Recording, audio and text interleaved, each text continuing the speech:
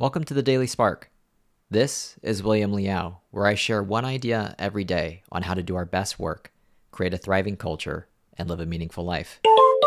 Every so often, you're going to have a bad day. Everyone does. A day where you're feeling exceptionally tired. A day where your mind doesn't feel like it's totally there. A day where it feels like you're having to face more problems than usual. A day where you're struggling.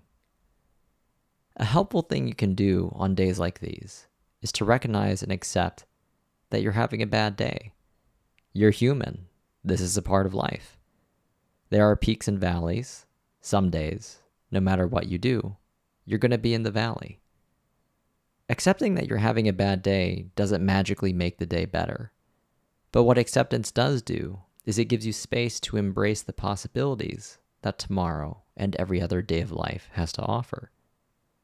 Recognizing continuity in this way, that life goes on, can provide solace on even the worst of days.